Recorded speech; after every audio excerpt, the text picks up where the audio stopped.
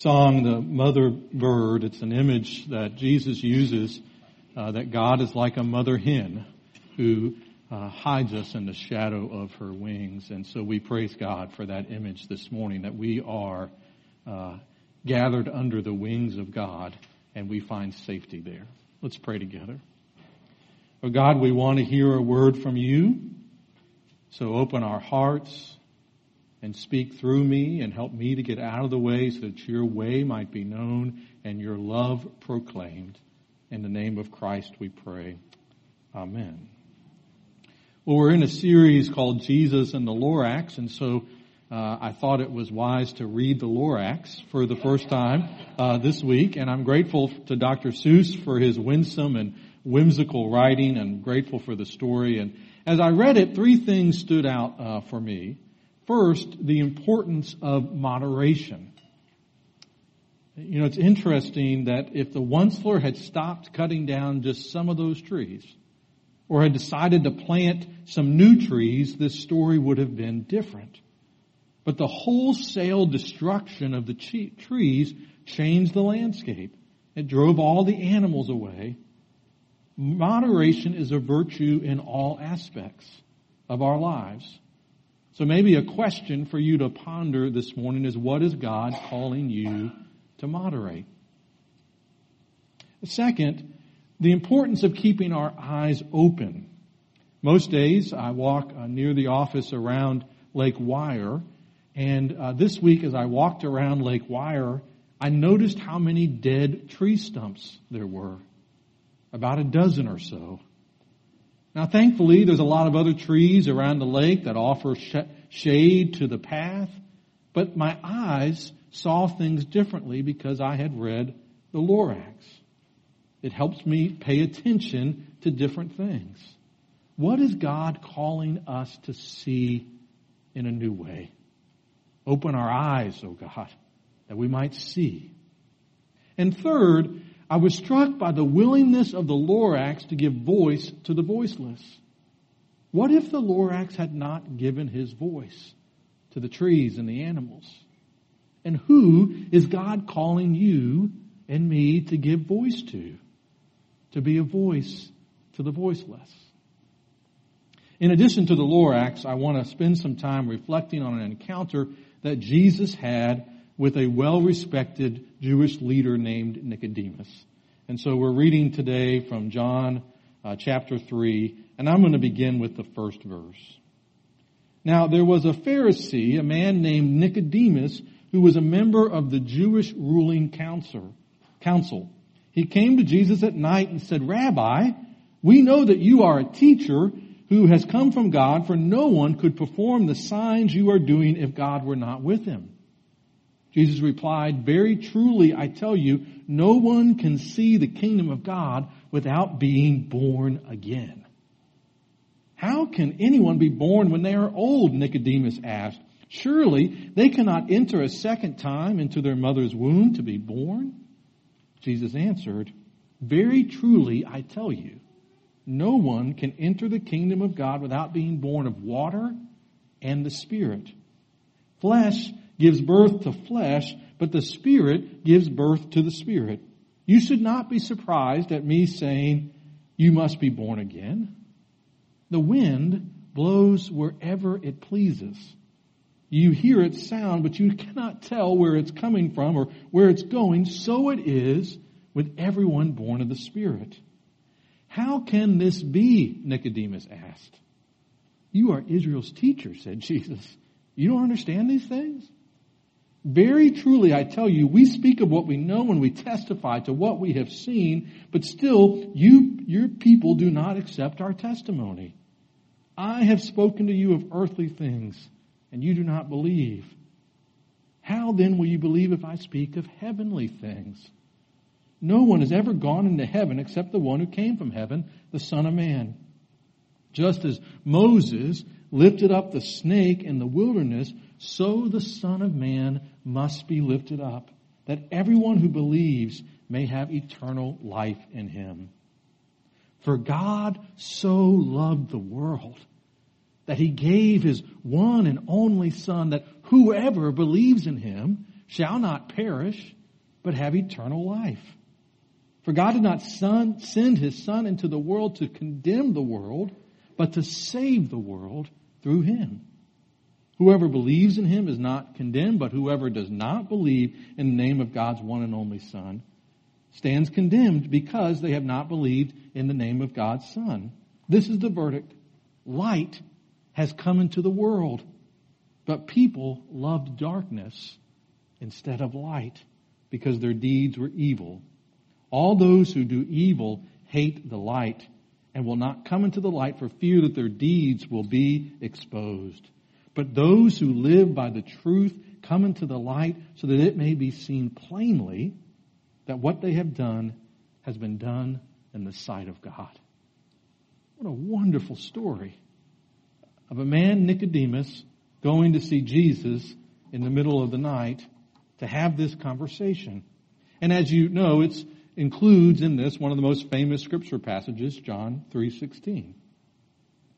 And Jesus uses an image in this passage that we are to be born again, born anew, born from above. And one thing to note here is when we think about people who need to be born again, we often think it's for people who are in need of some emotional or moral change. Be very clear, Nicodemus was one of the elite of his day. He was a leader. He was supposed to have it all figured out. And even Nicodemus needed to be born again. So why did Nicodemus come to Jesus that night? Part of it for Nicodemus was probably just plain curiosity. I want to see what this man is all about. He'd heard about Jesus and how Jesus had turned water into wine, how he had chased the money changers out of the temple.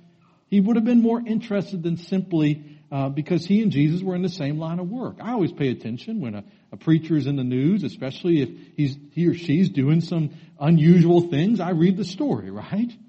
So part of it was curiosity. I can also understand Nicodemus slipping out at night in the way that he did, to have a little chat with Jesus.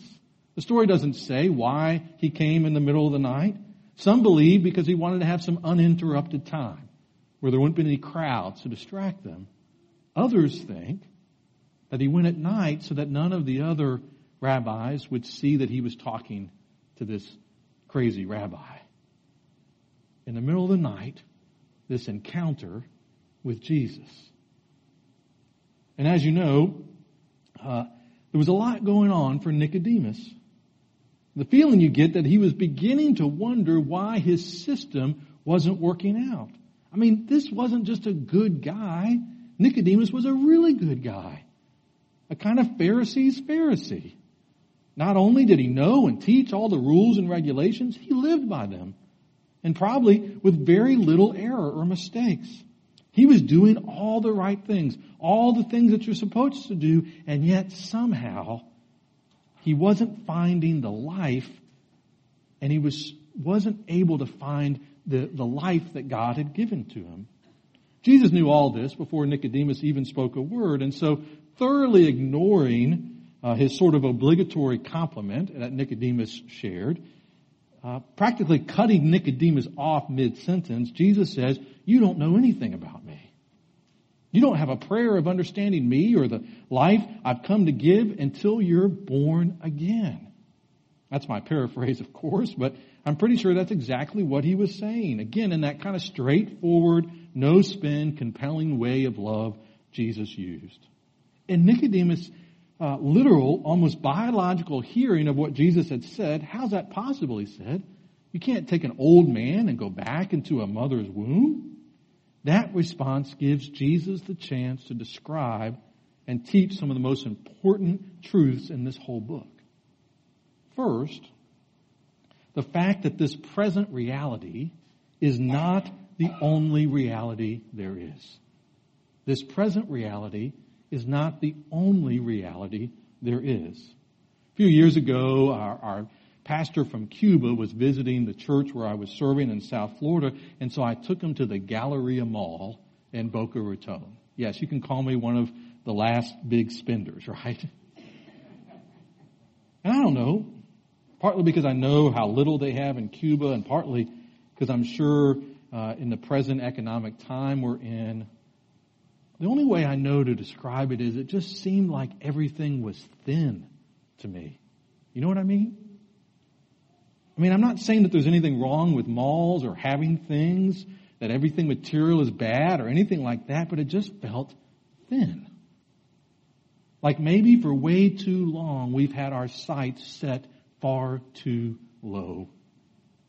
That we focus only or mostly on the things that we can touch and feel and measure and quantify. That we've spent billions and billions of dollars chasing beauty and youth and even health. Have you noticed just how much the ads on TV are for some kind of new drug that's going to enhance or prolong your life somehow? I just had this nearly overwhelming feeling that we spent a disproportionate amount of our time, our money, and our energy chasing after a reality that cannot last and that frankly was never meant to. And I think a similar thing, with different detail of course, was settling in on Nicodemus that night. I think he was realizing as he listened there in the presence of Jesus that even though he was doing good and right things, even though he was playing by all the rules, his life was thin. He wasn't really alive. He didn't know how to live in that never-ending kingdom reality Jesus would spend so much of his time here on earth describing, a reality filled with God's presence, God's love, God's peace, God's joy. You ever felt like you weren't really alive? That even though you do good and right things and you play by all the rules, that there's something missing? Jesus says the solution is for you to be born again. To not just really get it in your head, but to own it with the embrace of your heart. You have to be born of God's Spirit in a way that gives life that nothing else can give. Now, when Jesus saw Nicodemus wince, I suspect in confusion, Jesus said, it's not something you can control. It's like the wind. It blows where it wants to blow. You can hear it, but you can't tell where it's coming. You can't explain how people are born of the Spirit. Well, clearly, still confused, Nicodemus says, yeah, but how is that possible? And I have a feeling he's still wondering about that because he knows not only in other people, but even in his own life, his comparatively squeaky clean life, he knows, just as Jesus makes crystal clear a few verses later, that second, people love the darkness. We try to hide, don't we? We try to hide our sins from God, which keeps us from the very life we seek. This book is clear that we need to confess our sins to one another so that we might be forgiven, so that we might be set free. But we love the darkness. Dallas Willard writes about this 2.5-year-old little girl named Larissa, who discovered one day as she was playing in her yard how to make mud, which she called warm chocolate. Her grandmother, facing the other way, reading a book, turned to check on her, saw what a mess that she'd made, cleaned her up, turned her chair to face her granddaughter now, and told her not to make any more warm chocolate. Well, Larissa, as some of you would immediately know, went right back to her warm chocolate routine, right? Only this time, with a little request, posed as sweetly as a 2.5-year-old can say it. Don't look at me, Nana, okay? Nana, being a little codependent, as Willis writes, agreed to her request, which means, of course, Larissa went right on making her warm chocolate, pausing 3 times as she could to say, don't look at me, Nana. And then Willis writes this, thus, the tender soul of a little child shows us how necessary it is that we be unobserved in our wrongdoing. Anytime we choose to do wrong or to withhold doing right, we choose hiddenness as well. It may be that one out of all the prayers that are ever spoken, the most common one, the quietest one, the one that we least acknowledge making is simply this: don't look at me, God. It was the very first prayer spoken in the Garden of Eden. God came to walk in the garden, to be with them, and the man and the woman, and called, "Where are you?" "I heard you in the garden," Adam answered, "and I was afraid, so I hid." Don't look at me, God. That's what people are saying to me, Jesus says, in effect, to Nicodemus. Don't look at me. I'm light.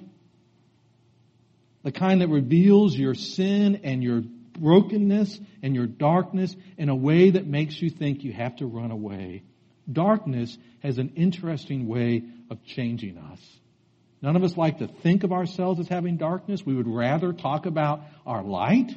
But the truth is, all of us have places where we say, don't look at me, God. Where are those places for you? You think the Onceler said, don't look at me, God? So what's the solution? Where do we go from here? Jesus meets this curious man, Nicodemus, who believes there's more to life and understands there are things about him that are not right. And with a come and see option that changes his life forever. The reality, Jesus says, is that there's another option. One that is infinitely superior to hiding in fear. One that has the power to give the very life people want that Nicodemus was searching for. For God so loved the world, Jesus says, that He gave His one and only Son, that whoever believes in Him shall not perish, but have eternal life. God so loved the world. God sent His Son in the world not to condemn it, Jesus says, but for the exact opposite purpose. That the whole world, everybody who trusts, everyone who believes in Him could find the life that they were created at birth to find. That they would be able to live spiritual lives. The life Jesus has in mind is life that is absolutely brimming with vitality and purpose-driven and filled with meaning and a sense of wholeness and peace that only God can give. Anybody here want that? Anybody want to be saved from a life of curiosity, of living in darkness? The profound reality, which is beyond our understanding and absolutely clear in Scripture, is that God's heart longs for a relationship with you and with me. He longs to be in relationship with us. This story from Chuck Colson made it come alive to me this week. A man he calls Mr. Abercrombie invited Chuck Colson to speak one time at a Bible study at his house. There was 19 other guys there, all of them movers and shakers in the business world. At some point in the talk, Colson referred to our sinful nature, and he thought he might have touched a nerve since he saw several of the guys shift uncomfortably in their big leather chairs. He was right, because when they got to the Q&A time, the first question out of the box was about sin. You don't believe we are sinners, do you? I mean, you're too sophisticated to be one of those hellfire and brimstone fellows, one older gentleman said. Intelligent people don't go for that backcountry preacher stuff. Yes, sir, Colson replied. I believe we are desperately sinful. What's inside of each of us is really pretty ugly. In fact, we deserve hell and would get it, but for the sacrifice of Christ for our sins. Mr. Abercrombie himself now looked distressed. Well, I don't know about that, he said. I'm a good person. I have been all my life. I go to church and I get exhausted spending all my time doing good works. The room seemed particularly quiet and 20 pairs of eyes were trained on Colson. If you believe that, Mr. Abercrombie, and I hate to say this for you certainly won't invite me back, you are, for all your good work, further away from the kingdom than the people I work with in prison who are aware of their own sins.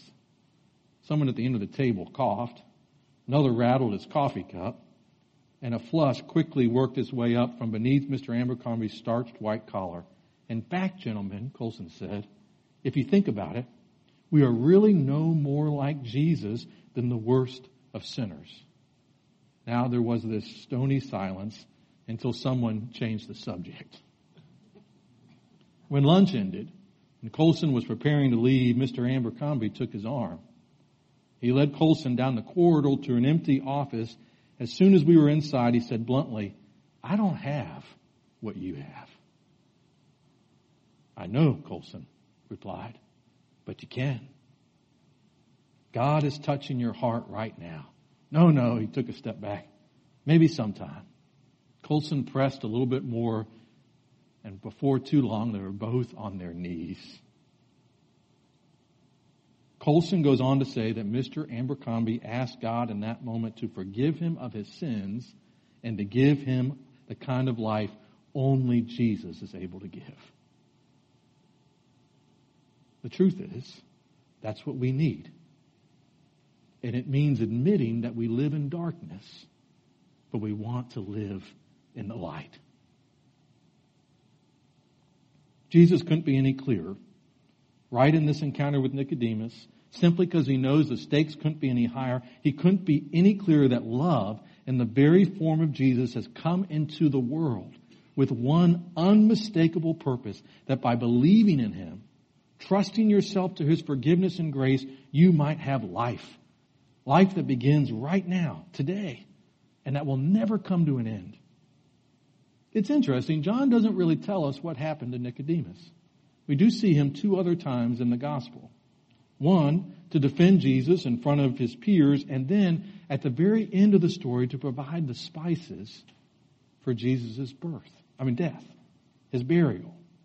Evidence to many people that Nicodemus, like Mr. Abercrombie and millions others, decided to trust not himself, but trust Jesus for the life only Jesus can give.